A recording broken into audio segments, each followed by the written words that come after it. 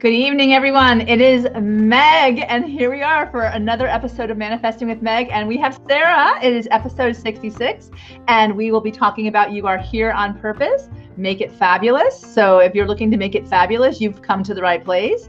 I am really happy to announce that today is our 66th episode. My God, I can't believe I've come this far. And it always is wonderful to have another storyteller in the room as you're manifesting magic into your life and you're manifesting the life of your dreams. And with that, I want to tell you a little bit more about Sarah. But before we begin, this is Extraordinary People, Conversations with Extraordinary People. And I can't wait to show you how extraordinary this person is. You're just going to be out of your mind, the things that she's done and what she brings to the world and everything. But as you all know, this is a podcast, Manifesting with Live, on Facebook Live, also my YouTube. But it all gets put together based upon my book, The Magical Guide to Bliss. And The Magical Guide to Bliss is all different 12 months of the year that have you walking through the year, finding your bliss, the journey towards. And we always set our intentions. So I always say my intention is always to have fun and bring some kind of amazing information to all of you so that you can live a life filled with more bliss. And then we ask my guests to do the same, set your intentions, and away we go. And it'll correspond at the end of the show what we're going to share with both, and then we'll be sharing everything else from that point on. So without further ado, Sarah Elkins is with me tonight, and she is your guide to uncovering the right personal stories for the right audiences. So executives, leaders, public speakers, and job seekers can clearly and effectively demonstrate their character, values, and vision. And I'm not kidding. When she's showing up to help you tell a better story, she's showing up for you to tell a better story, because she is clearly a storyteller's storyteller, communication coach, author, and professional musician. So not only does she tell great stories, but she puts it to a great soundtrack, which I am a big fan of. I love my music. I need my music. And anyone who can actually play music, I got to have them in my cohort or my life or everything, right? So she has workshops and coaching packages. And she also basically has Strength Finders assessment. And I want to share this with you because it's really fascinating what you can do with this Strength Finders assessment for teams as well as individuals that will get people really amazing results. It has them valuing each other's strengths and connecting with each other on the most basic levels that enhance self-reflection, storytelling, or story sharing, and effective listening. Only 20 years in the business. She looks so young, it's ridiculous. And she's even got inspired to complete her MBA. So we got really quality, educated, amazing people. And she achieved her Strength Finder certificate as well for the professional environment. So I know you're going to love her. She's going to bring a lot of happiness to your home tonight. And without further ado, wow, Sarah, I'm so excited to finally have you here, because we've met each other through the wonderful networking of Frank Adgen. But I feel like I've known you for forever, so it's so awesome to have you here on my stage tonight. So please share with anything I missed, because I want to make sure I got everything. Oh my gosh, no, I can't imagine that you missed anything, but I'm one of those people that I just fill my days and I get bored really quickly. So I try a lot of different things. It's just, people are shocked when they hear all the different things, but it's really just a matter of keeping my mind constantly engaged, because if I don't, I self-sabotage. Well, that's very interesting to know that about yourself, the way we all are wired a lot differently. I mean, some people are wired to chill. Some people, their idea of chilling is having 5 different machines going on around them. They have to always be doing something and engaging in something. But at the end of the day, we all have to honor our own internal, clock, as well as our own internal peace. So I love that our theme today is that you are here on purpose and make it fabulous. I mean, I can't imagine even a better person to have fabulosity in the room. The quote is amazing too, because we have Steve Jobs tonight, and he speaks to your work is going to fill a large part of your life. And the only way to be truly satisfied to do what you believe is great work. And the only way to do great work is to love what you do. And if you haven't found it yet, keep looking, don't settle. As with all matters of the heart, you'll know it when you find it. So Strength Finders And this quote makes total sense tonight. I like this kind of conversation because we're focusing on individual strengths, that the things that make you happy generally are those things that you're strong about, that give you great joy. And people tend to be strong in what they're happiest doing, like I just said. So following the passions, and don't ever give up at discovering your bliss. And don't ever stop searching for what aligns with your heart and soul. And those gifts and talents that you have that will leave that beautiful mark on the universe, that you got to pay attention to what those are. But what you do is have people focus on what really makes them stand out and to enjoy the adventure. So tell me a little bit more about what your thoughts are on this, and we can go from there. I have a lot of thoughts on this because I've had so many different jobs in my life. And there was a time in my generation, I'm 51 now, and my generation, job hopping was really frowned upon. If I didn't last for 2 years in a job, people would, snub their nose. And now it's common. This is a thing. We're going to have at least 10 jobs, much less careers in our lives at this point. There's no loyalty among companies anymore. And so you really have to make yourself happy. No one else is going to do it for you. That's perfect, because the truth of the matter is, I know that it's very interesting because you do a lot of presentations with regard to this to a lot of companies, because I think there is like a desire to keep people on a little longer than, have the door keep moving, right? So tell me, when they come and find you, what is it that you offer to the different, on your different keynotes? Because you really do bring a lot of value, but what are people really generally looking for when they do hire you? Well, it's really all about self-reflection and understanding how you can be a better ambassador for yourself and your company. Yeah. So one of the things I love to talk about is the fact that your strengths are your stories. So the better your stories about your organization, the people you work with, the more you're a great ambassador for the company.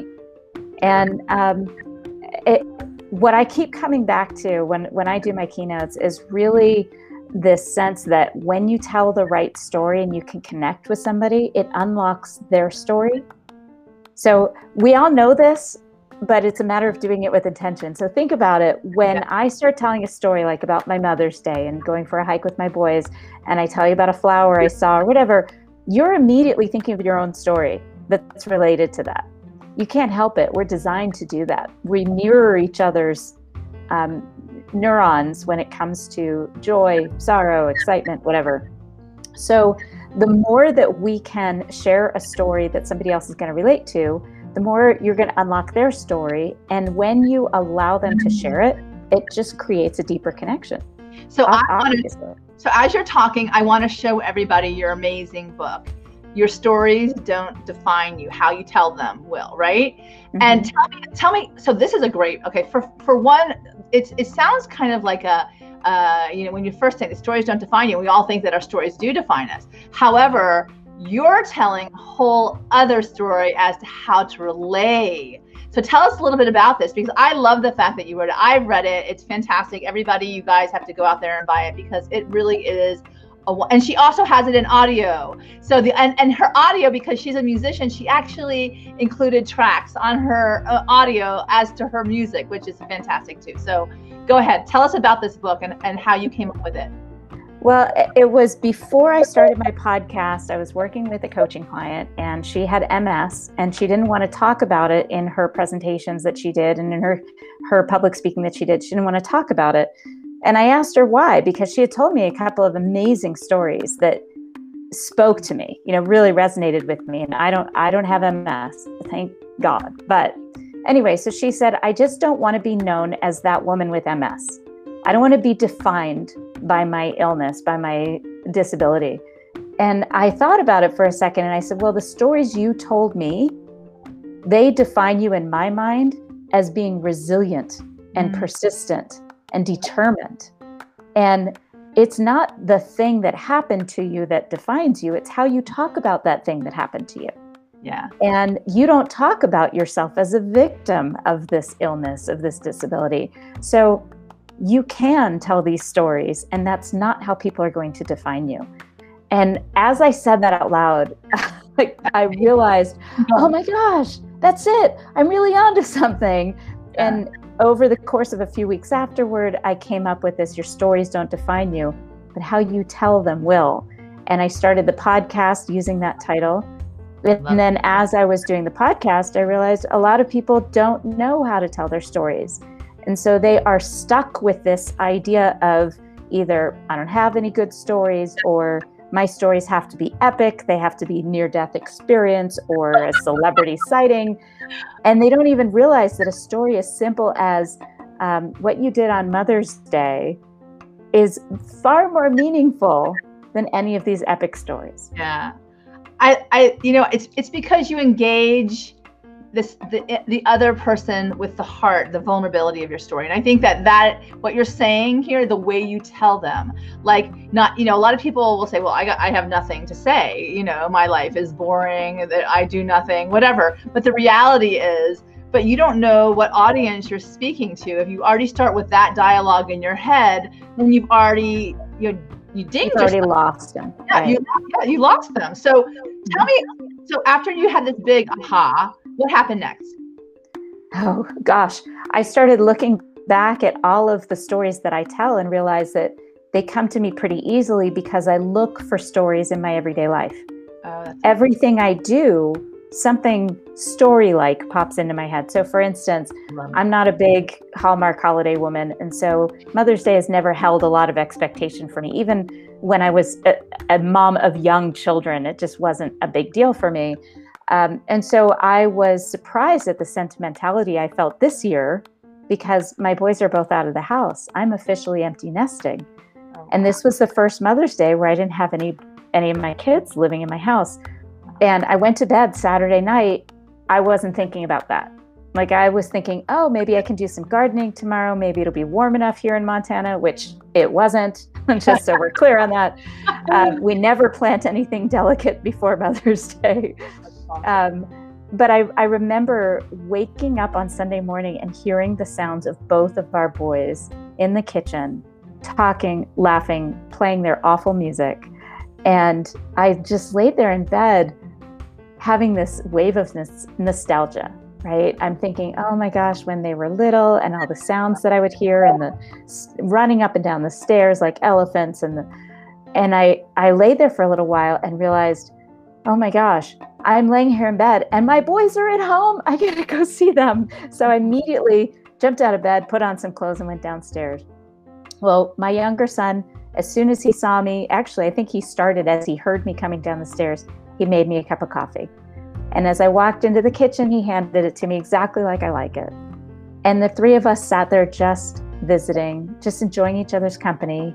And a few minutes later, we leashed up the dog and we went for a walk on the mountain behind our house. About 4 miles later, and yammering and laughing and having these very important conversations about what my older son is going to do next in his life. Wow. We got home and my husband had made this amazing brunch of kind of an eggs Benedict, but with asparagus and salmon instead of ham.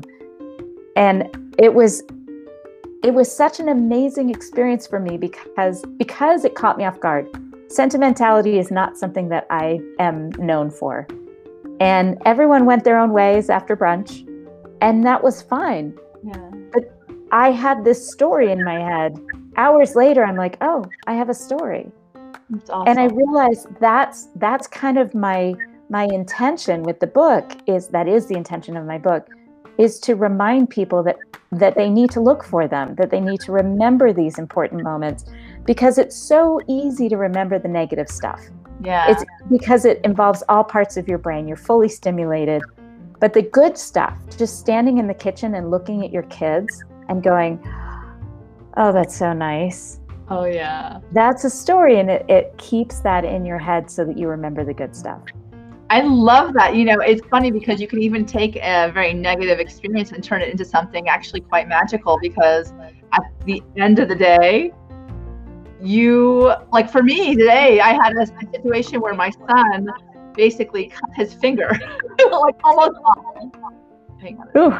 I know, it was a little crazy. Hang on, let me make sure.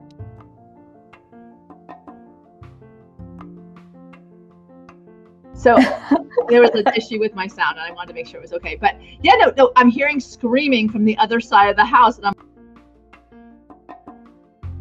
like, what the heck is going on?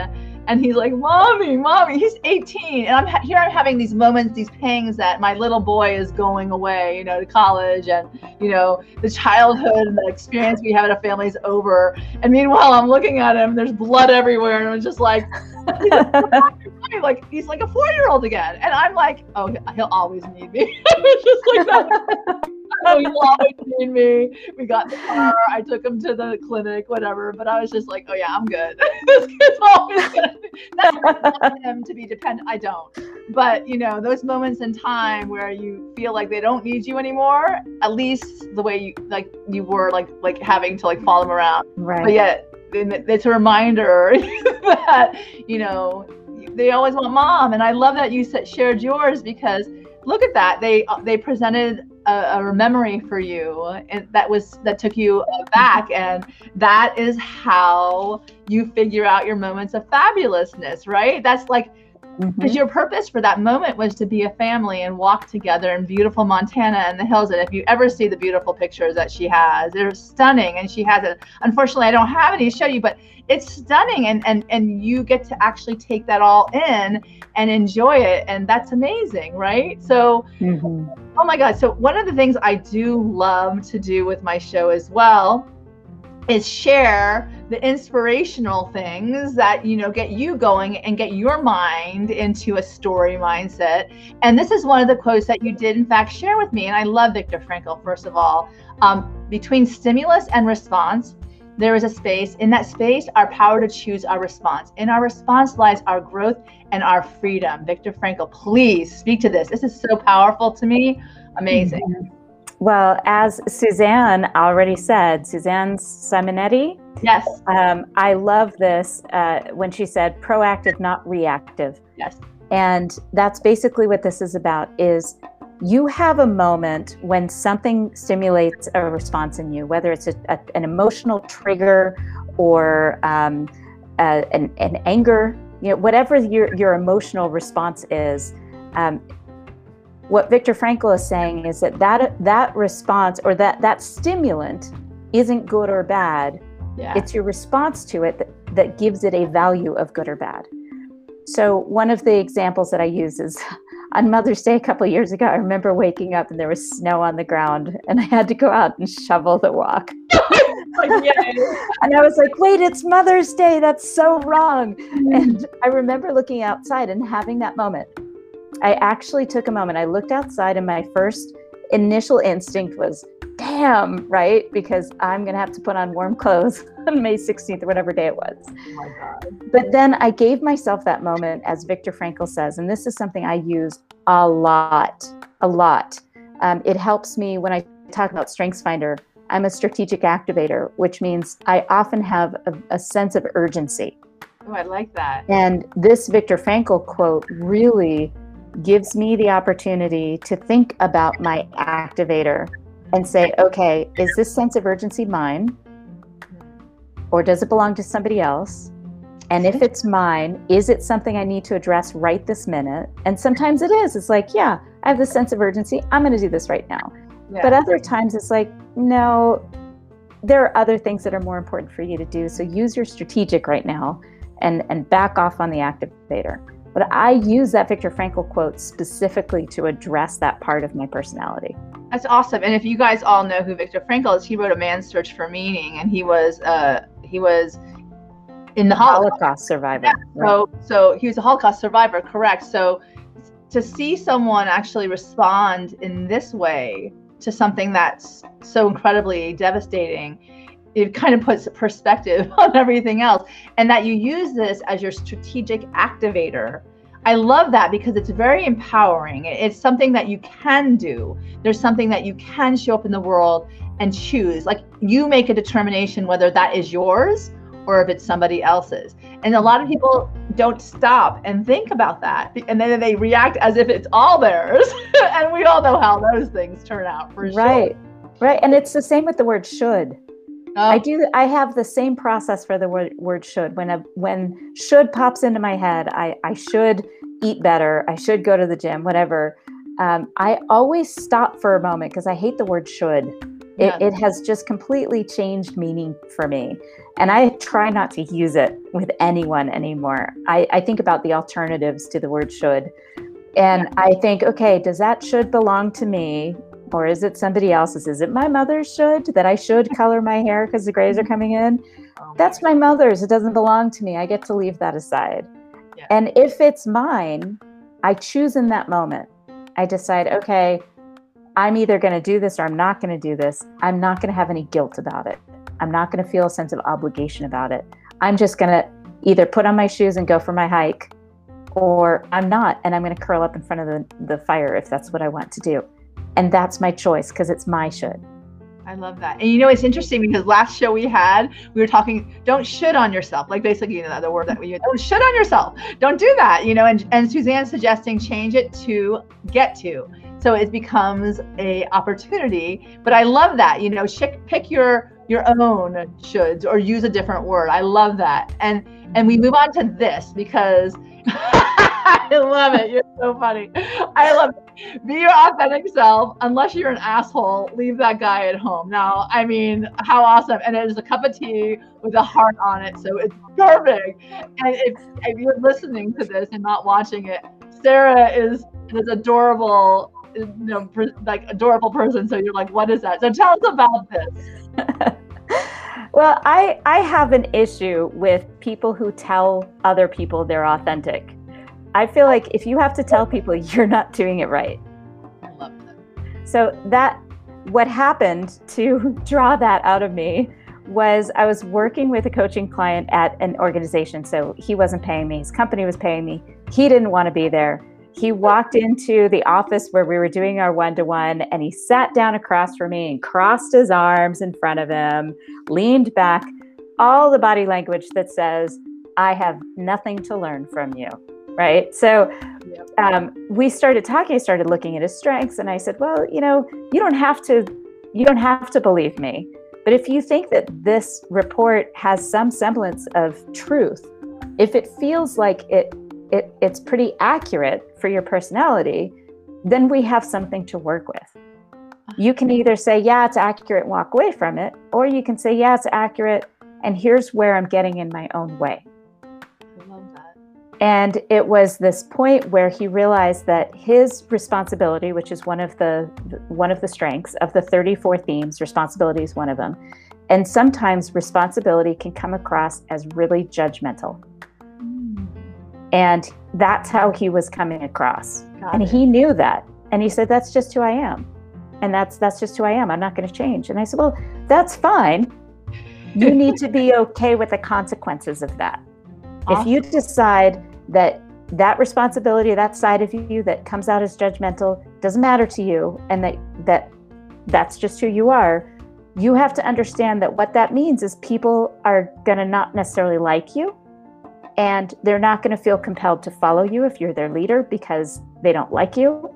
And it's not that you have to be liked, but you have to be okay with the consequences of intentionally choosing not to open your mind to alternatives. Wow. And how was the response with regard to that? Well, he said, wow, you sure tell it like it is. Yeah.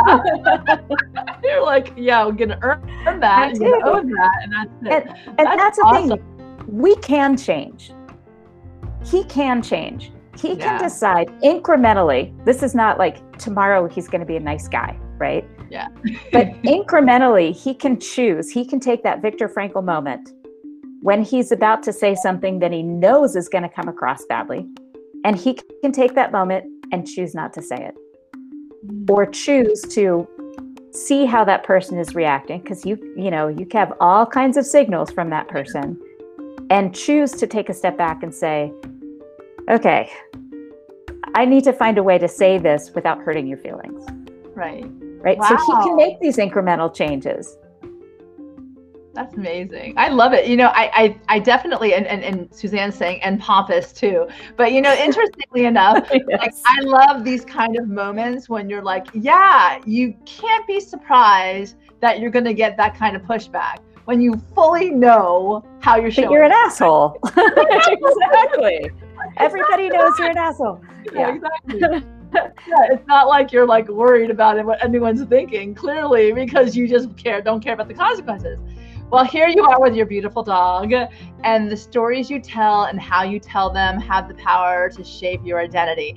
And this is actually behind your house in Montana, right? It is. It's on the mountain. It's a beautiful, mountainous, gorgeous, natural, wonderful place. I'm definitely, when the world opens up fully, I'm coming to see you for sure. We're getting our tea together. Well, I have a spare bedroom now because I'm empty nesting. Awesome. So talk about that, how you tell them have the power to shape your identity, and how you can turn that into something that empowers you rather than becomes, like you say, you're not going to change, and that's that. But you can think about it differently. How do you bring people to that place? Well, let's talk a little bit about internal messages. One of the things that I just did a workshop with a group of women, and I asked them, what are some of the internal messages that you struggle with today? And one of them was, I'm not creative. One was, I'm not athletic. Mine was, I'm very small, like in stature. And I still battle that all the time because I'm only 5'2" maximum. And so I am a small, physically small person. And there were times when I was younger that was exacerbated by people wanting to pick me up all the time. When I was in college, I think I wrote this in the book, I can't remember if the story's in it, but when I was in college, a basketball player that had asked me out and I had said no, picked me up and put me on top of a Coke vending machine. Oh my God. It was so easy for him. He's like 6'8", right? So he puts his gigantic hands on my hips and waist and just plops me up on top of this machine. And I have a little sundress on. I can't jump down without exposing myself. And so I tell that story and I say, I remember the story vividly, but the way that I tell it is this. He put me up there and I was angry. And I said, put me down right now. He said, agree to go out with me and I'll put you down. And I said, as if I would go out with somebody who put me on top of a machine that I can't get down off of without exposing myself. Do you really think this is a good way to ask me out? Yeah. And he crossed his arms and I look over at his friend and I was like, tell your friend to put me down or you come get me. And he's like, dude, you gotta put her back down. So his friend comes over, puts me back down, and I marched myself up to this very tall basketball player, and I am standing right in his space, looking straight up at him, which literally I'm like at his belly button. And I looked straight up at him and I poked him on the chest. I said, I am not a toy. Ooh, don't you ever do that to any woman. We are not toys. Good for you. And I walked away. Now, there's another way I could have told this story, right? Wow, like as the victim, right? You could have changed it. Yeah, totally. Wow. Exactly. Even with me standing up to him, if I told it differently, then even my standing up to him would have felt like victimhood. Wow. So that internal message, it holds on, right? It holds on. So what I would encourage people to do is think about what internal message is damaging. So for instance, I'm not an athlete. So think back on the inception story of I am not an athlete. I'm not an athlete isn't a story. That's part of my book. It drives me crazy. People are like, stop telling yourself the story that you're not an athlete. That's not a story. It's an observation. It's a judgment, right? It's a judgment. It's a label. I'm not athletic. Yeah. So instead, think back about the time that you decided you weren't athletic. What incident occurred? And one of my coaching clients, Jan, she said, well, when I was in high school, I was terrible at team sports. I just had no coordination. I said, oh, I know how that feels. I was the same. And I said, so what sports? And she said, well, I tried volleyball, I tried basketball. I'm tall, so they wanted me on those teams, and I was just terrible at it. And I said, oh, yeah, tell me a story about it. She said, well, I tried out for the volleyball team, and I literally couldn't jump. Like I would jump and I'd go 2 inches off the ground, and they teased me mercilessly. Wow. I said, "Oh, so you're not an athlete?" I hear that. That's hard. I said, "So what do you do physically? You're fit," because I could see her on Zoom. What do you do? And she said, "Oh, this last couple of years, I started training for 5K races because I'm turning 50. So I'm going to do a bunch of 5K races." And I said, "Really? Tell me about that." Yeah. She said, "Well, when I decided I wanted to be fit when I turned 50, 49 years old, she signed up for 5K races. And she has been running a minimum of 2 miles 3 times a week." Oh, wow. For almost a year. Yeah. For almost a year. And I said, "Okay, that sounds like an athlete to me." Yeah. And I said, "Back then, you were narrowly defining the word athlete to somebody who played sports, team sports, right? That's a very narrow definition of being an athlete." Love this. This is great. I said, "And now you have all this evidence to prove that that story was wrong. It's inaccurate, and you need to start looking at the evidence." You know, I have to tell you, I absolutely love this because it's empowering. It's the words you're telling yourself that are empowering the possibilities in your life. And the reality of it is that this woman clearly is an athlete. 2 miles a day. That's amazing. So interestingly, we tell ourselves those stories, like you're saying, and I'll go back to this wonderful book of yours. You know, your stories don't define you, how you tell them do. And you can actually take it 2 ways. You can say that you're going to hold on to that story because you can never fail if you already believe you failed, right?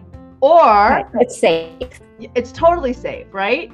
Or you're like, well, you know, I'm still alive. I still got an opportunity. Let's change this around a little bit and see how much fun we can have. And I mean, she's going to feel a success every time she crosses that, or even like go through the whole mile. We'll forget about, you know, crossing the finish line. But the whole point is that you change your own internal dialogue and you don't allow someone else to insert their own opinion. And as Leslie, and first of all, Suzanne's screaming, yes, yes. And then Leslie saying, this is so empowering. But the reality is you can empower your story. And that is what you tell people or share with them. And, you know, I want to go back to, you know, a lot about the legacy and your mission and your vision in life, because, you know, I find you a breath of fresh air. I do. I love you. I love the way you tell stories. I love the way you engage people. You are an incredibly empowering person and someone who, you know, everybody should have in their circle of influence. I definitely, you know, for me, you know, legacy is quite important because, you know, how I'm telling my story is I want to be able to watch that movie when I'm about to die and go, oh yeah, that was good. Oh my God, that was good too. Oh my God, that too. I was like, that is like how I see it, you know? It's like sliding into home base, right? Yeah, covered in dirt. I was like, wow, that was my life. Like, how awesome is that? Like, okay, with moments of, you know, okay, yes, I go dark. I will be honest. I have anxiety of the yin. I go dark. So I have moments of that, but I kind of say, but yet, I always say the plot twist happens, you know, plot twist.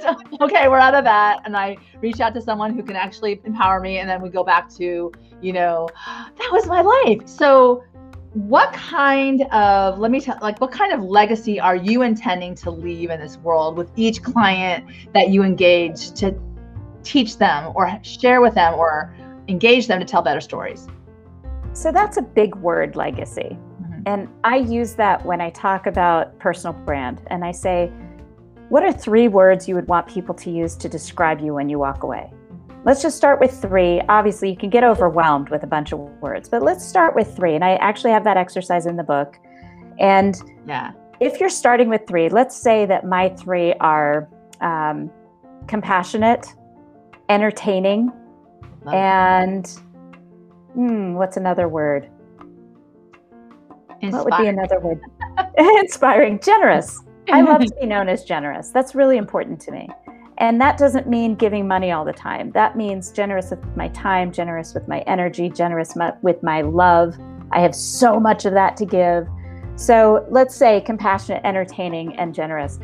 If I am acting that way every day, every interaction I have, my goal is to have this person leave the conversation feeling better about themselves. Mm-hmm. Right? When I have a conversation with someone, I want them to feel heard and listened to and cared about and valued.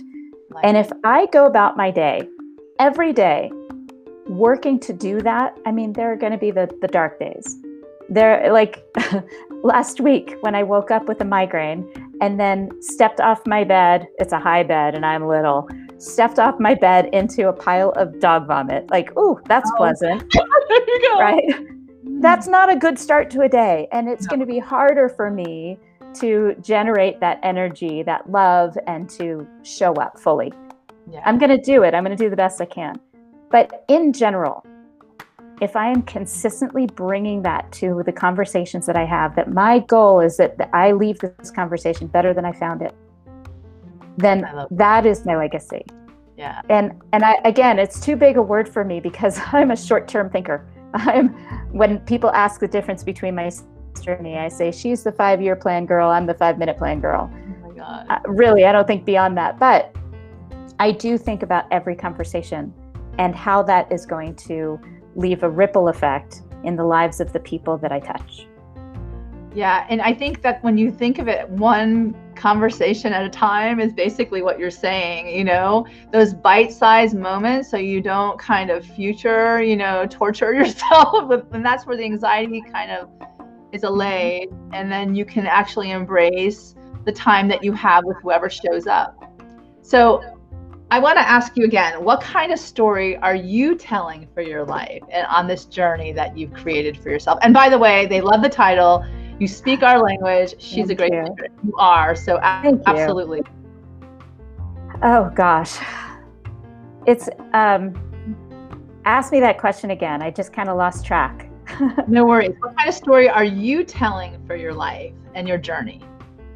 What kind of story? Well, okay. So one of the things that people forget when they're telling their stories is that your story isn't a long timeline of events, of things that happen to you. So if somebody says, tell me about yourself, which by the way, is the worst question. Don't ever ask somebody that question. Be more specific. Tell me about your day. What book are you reading? Are you a big fan of The Walking Dead? You know, ask a question that's specific so that people don't have to mess around with tell me about yourself. Yeah. But tell me about yourself doesn't start with, well, I was born in Washington, D.C. And when I was 5, we moved to Denver. And then we moved to L.A. when I was in 1st grade. And like, that's not a story. That's not going to inspire people. It's not going to connect you with others unless they're from D.C. too. You know, if there's something in common, maybe it'll trigger something. But what I like to remind people is that your story and your light bulb moments aren't instantaneous. Each little thing that happens in your life that you can look back and say, oh, remember that time I went to that water park and I got stung by a bee on the bottom of my foot, and my younger sister sat down with me and cried with me. Yeah.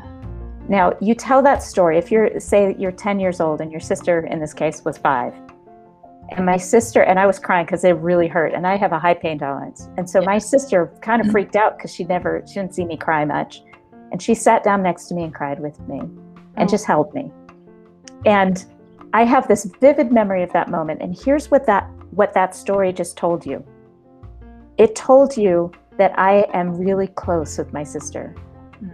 It told you more about me than it did about her, even though it told you that she's compassionate. Yeah. Right? So that is a moment that describes our relationship. Yeah.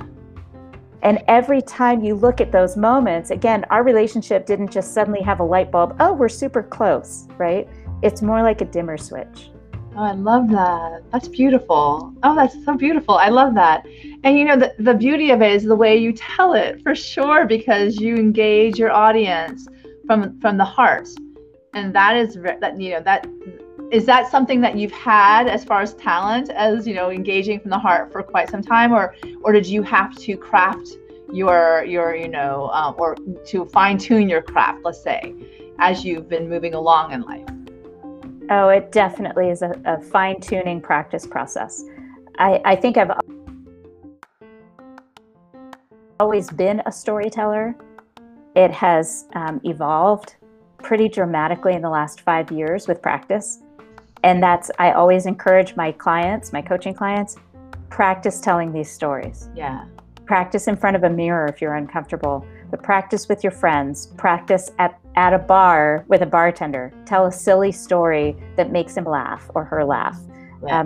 Practice. And the other thing about storytelling that I've noticed that I just take in all the time is I watch other people tell stories and I listen intently, and I hear the things that they did really well. I can kind of see what might have been a little bit of a turnoff, and I incorporate all of what I learn from watching other people. And I think you can do that across the board, but particularly with storytelling. What was really compelling about that story? What can I do to add that to my repertoire?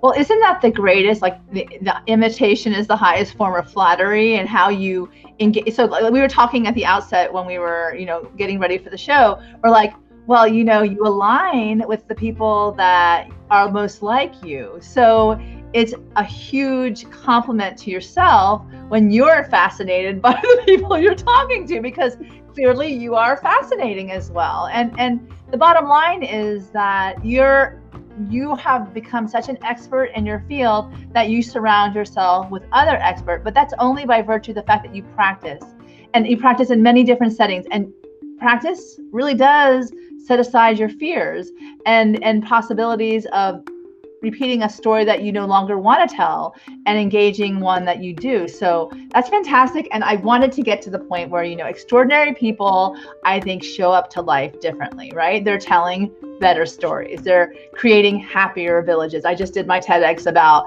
wake up, how to create a better story for a happier village. And that starts with you. You're the one who gets to be in charge of what comes out of your mouth. Just like you told your client, you're judgmental, well, then you get to be accountable for whatever that looks like. But I think that one of the things that I would love for my guests to share are what brings you forward on that journey. Like what moves you along, and what are the techniques or tools that you use to help manifest your dreams as well? I think one of the biggest things that moves me forward is practicing active listening. Oh, I love that. Because it creates such a trusting atmosphere. Mm-hmm. So I notice that when I haven't taken an active part in my active listening practice, that I don't feel as connected with people. So every day that I have an opportunity, which is pretty much every day, I have to shut down my desire to talk, because I'm a talker, and ask questions and be curious, and then really listen to the answers. And what I love about this, like when I'm recording my own podcast, is picking out the pieces from a story that somebody told and putting it in a different light for them. And that's magical. That moves me forward. So just so everyone knows, Sarah does have a podcast of the same name of her book. And she does engage her audience from a listening perspective and brings out such great stories by virtue of how she knows how to manage it and to actually get those details. I always laugh because when I talk to you, it's like, she seems like a prosecutor to a certain extent, because you want to gauge from the story, and you get that information to come out so that it's so interesting for the listeners outside of you and your guest. So I think that's fantastic. So I'm definitely recommending that to you guys. Go check out her podcast. But I do want to say one more thing as far as manifesting before we get to the intention portion of the show. One of the things especially in light of what has happened this last year and how we've gone Zoom and we've kind of been engaging and seeing all the magic of Zoom, because a lot of blessings from the pandemic. And I heard that this morning. What are those blessings of the pandemic that have come into your life where you would have seen it in one way, but now you see it in another? And that's the story you're going to tell after we all become, less masked up and more able to share hugs and all of that fun stuff. That's such a good question. And I actually wrote in the book right before it was published. Now, I wrote the book in 2019 and it was published in 2020. And my publisher offered me an opportunity right before it went to print to add a note from the author so that I could put the book in the context of what was happening in the world. Yeah, I love that. And what I loved about having that opportunity was that it was right after my 50th birthday. Mm. And my 50th birthday did not happen the way that I had anticipated. I sing in a rock band, and everybody's going to laugh. It's called Rocket to Uranus. That's the name of the band, Rocket to Uranus. And it's a 60s style band, go-go boots, vintage mini dresses, like really fun and very, very silly. Obviously, we can't take ourselves too seriously with a name like that. Super fun. And I had actually gotten us a gig the weekend of my birthday. So that's how I wanted to celebrate my birthday. What better way to celebrate your 50th than in go-go boots on stage singing Tainted Love, right? So, and the original Tainted Love by Gloria Jones, which if you haven't heard that, ignore the soft cell version, listen to Gloria Jones' Tainted Love. That's where I model mine. Anyway, so that was my plan. My brother and sister were coming in from Denver and Northern California. My mom was coming in from Northern California. One of my best friends was driving up from Denver. I had cousins coming in from the East Coast and the West Coast. And we had actually picked out 2 songs for my brother and sister to sing with me on stage. Oh, my brother was going to sing Surfer Girl, and my sister and I were going to do the backup harmonies. And I was so excited about this. I was ready to buy some tiaras for everyone who was turning 50 last year, which is a lot of my friends. Like, I had all these great plans. Well, needless to say, that was the gig was supposed to be April 18th. That did not happen. And instead, my husband on my birthday on Sunday morning had me walk outside, and he had gotten me a kayak for my birthday. And we spent a lot of time on the water. We have the Missouri River just 40 minutes away from us, and the Dearborn River right above there, and the Blackfoot River. We go fishing, we go kayaking. And he bought me this beautiful kayak, and he said, let's go. And he threw the kayak in the back of the truck and a picnic, and he drove me out to this lake that's near our house. And I went in and I got my boat wet. And then we came home, and he had a surprise Zoom party for me. This is before that was a thing, right? Because it was only a month into everything. Yeah. And like 80 people showed up. I don't even know how he found 80 people without me knowing. But 80 people showed up to wish me a happy birthday. And one of my best friends, my song soul sister, Twyla, she and her husband recorded a song for me. Oh, wow. And sent it to me by video. And it was a song that we used to sing together, My Baby's Request by Paul McCartney. When the moon lays his head on a pillow and the stars settle down for a rest. And they did it with my name and different lyrics. Oh, that's so awesome. Oh my God. That's awesome. And it was magical. I mean, it really was magical. It wasn't what I wanted. What was the name of the song again? My Baby's Request. My Baby's Request. So Suzanne online with us tonight is a huge Beatles fan. So that is definitely something that may yay, shout out to Sir Paul. She's screaming. So how awesome is that? So My Baby's Request, right? It's a great song. Awesome. I have to listen. I don't know that one. So I learn something new every day. So this is your evening. This is your pandemic 50. Yeah. And I have to say, it was so funny. I wrote an email to my mom and brother and sister the next day and said, it wasn't what I had been excited about. It wasn't what I had planned. But wow, it was really wonderful. I couldn't have asked for it to be better than it was given the situation. And I found so much beauty in it despite the disappointment, right? So there are all kinds of things like that happened last year. And I had keynotes that I was super excited to give in person with 1,000 people at one of them. And I was so excited to do it, and it was canceled and postponed and then postponed again. And, all those little disappointments definitely happened. I'm not going to sugarcoat that. At the same time, there were moments when my son, who was in college, had to come home. And I had 8 weeks of borrowed time with that boy. Yeah. He wouldn't have been home.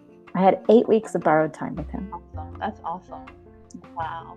I do say we did spend a lot of dinners at the table, which we normally don't do. And we spent a lot of moments with new people that I got to meet that I wouldn't have met had it not been for the pandemic, like yourself included, and the wonderful authors in my cohort and the wonderful people I get to meet every day by virtue of this technology. So you're absolutely right. The things may not have unfolded the way we wanted them to, but as long as we're, telling the story how we want to tell it, then we can look for those gems, those magical gems in the mix. And, certainly, like I said to you before, every time I get in touch with you or even watch you, and you're just a wonderfully uplifting person, generous as well, and literally you can tell a story. And there's no doubt in my mind that when we have better storytellers in this world, and you are creating them,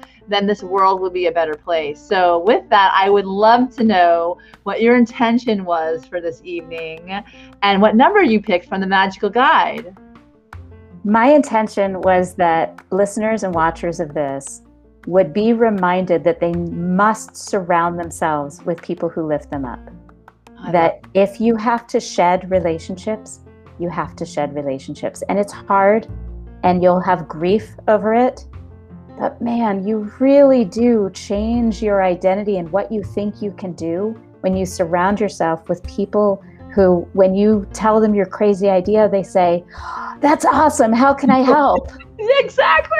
Right? Oh my God. That was my intention. I love it. Suzanne's saying yes, yes, yes. And Suzanne and Leslie are on tonight, and they are literally the kind of people that you would love to hang out with. They're both authors, and they're telling great stories, and they lift others up. There's generosity of spirit you speak to that is so you. You find them and you find these people, they will follow you till the ends of the earth. So read the insight that you chose for tonight. Okay, I picked it out and I took a screenshot of it. Oh, where is it? There it is. Okay, so I had to pick April 19th because that's my birthday. Okay, there you go. And it was, and this is why the attention was there. Run quickly so you can fly. Oh, it's my favorite. And in my head, what I was thinking was, when you are going to jump and you have to run really fast to get to a good jump, or if you're flying a kite, or if you're going to go do something like, I don't know, when you were a little girl, did you have a giant umbrella and you would take a big jump so that you could feel it pull you? I mean, you have to run fast before you're going to take off, right? Yeah. And in this context, it's about run, my dear, from anything that may not strengthen your precious budding wings. I love it. And that's where that intention was. Run away from people who are holding you back. I love from that. People who don't believe in you, from people who have attached certain shame and labels to you that don't belong there. Run away. Wow. I think that is such an empowering sentiment, that you run towards those things that make you come to life rather than, running away from those people who bring you down. And we also have Diana here tonight, who's another one of my author cohorts. I'm telling you, you're going to love Diana. These are awesome. One of the things I wanted to make sure before we leave tonight, with this whole, you're here on purpose, make it fabulous, and definitely start to write better stories, and definitely start to create a world that you want to look back on and say, my God, that was my life, right? Sarah, you're doing that, with your incredible, wonderfully uplifting sentiment. I definitely want just one tool that you can share with us tonight, that you can give to my audience, that they can take away to help them manifest magic in their world. One tool. All right, I have an idea. When it was early in the pandemic, probably late March, and I was pretty bummed. I was grieving all the loss that we were all experiencing across the planet, and I was grieving for the people who were already sick and dying. And that, as a person who is deeply empathetic, it was powerful. It hurt. And my older son was downstairs. He was still living in our home, and he was downstairs. He had started a fire. It was really cold out for March, especially. It was really cold. And I was upstairs, and I had gotten somehow I had gotten hooked up with this article by a guy named Stephen Megling. And he had a quote from Kurt Vonnegut, which was, well, if that's not nice, I don't know what is. And the context of the article was that, again, our brains remember negative things so much more easily because it involves all the parts of our brain. It stimulates all parts of our brain. So how do we contradict that? How do we counter that? We counter that by seeing things that are good and making it stick in our brain. I love So when you see something, you need to acknowledge it out loud, or it's going to be fleeting, because that's what good stuff does. It fleets, right? So I walked downstairs, I read this article, and I was like, okay, I'm going to try this, right? I'm going to try this right now. I'm going to apply what I just learned. By the way, I interviewed him on my podcast. Phenomenal human being, by the way.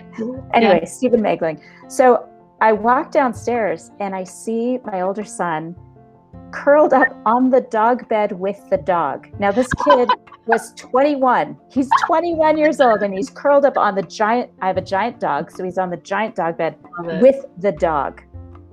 And I look at him and I look at this fire, and it's so warm. It's so comfortable in our house. I love it. And I leaned back against the wall and I just looked at them, and I absorbed it. I took it all in, and I said out loud,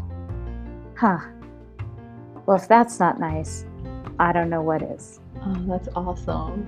Oh, that's beautiful. Oh, that's just amazing. That is so wonderful. It sounds to me a lot like reframing, right? Reframing your life. And I love how you brought the story, obviously, once again. And I'm going to call it out. I'm going to acknowledge you, because I really have loved getting to know you. And it feels like I've known you forever. And you just go out of your way to make other people feel really seen. And I'm a benefactor, or a beneficiary. Sorry, not a benefactor, beneficiary of that. You're a benefactor too. A benefactor too. I just want to say, I loved having these kind of conversations, because I, can go back and take those little kernels of wisdom and genius, and I can apply them to my life. And I hope all of you do as well tonight, because I know what Sarah has shown you guys tonight is that clearly there are ways that you can start to tell better stories. And she's offering to everyone, I'm going to put this in the feed, that a friends and family discount for one-time Strength Finder session. So I will definitely include this in the feed as well, and her sign-up information where you can find her. And also, you guys got to go watch her show or listen to her show. It's a podcast as well. It is so well done. This is a great guest coming up soon. I'm not gonna spoil it yet, but yes, she's.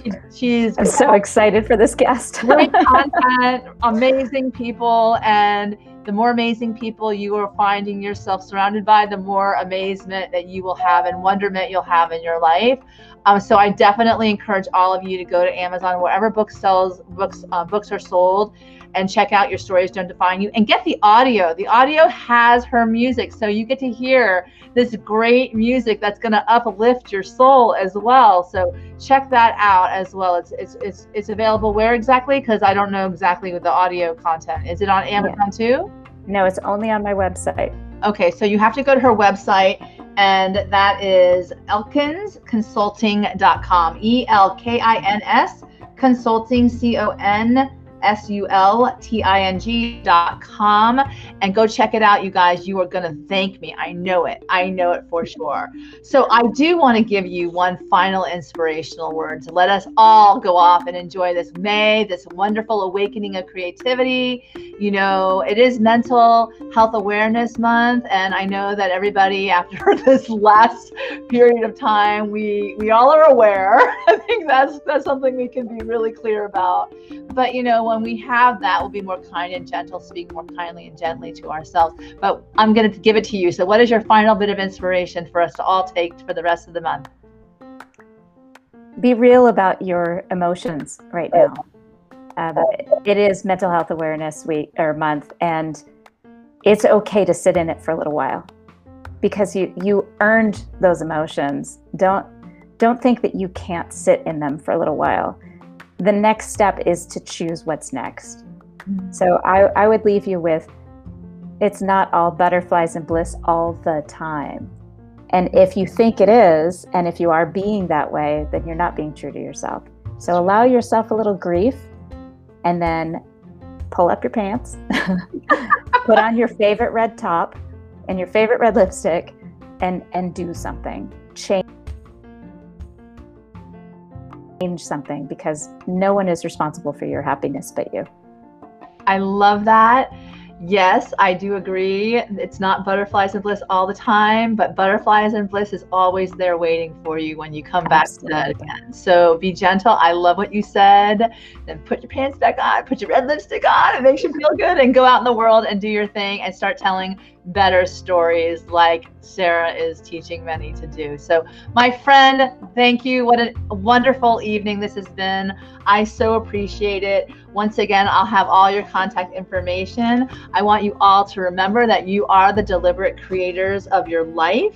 Dream big, and let's all together raise the positive vibrations on this planet so we can all live out our bliss. And let's love ourselves exactly where we are at the time we actually need to do that. Reach out to others and spread the love. Be bold, be awakeners, be great storytellers. I love that. And time to manifest the life of our dreams. Good night, everybody. Thank you so much, Sarah. Have a wonderful evening, and we'll see you next time. Thank you so much, everybody. Good night. Good night.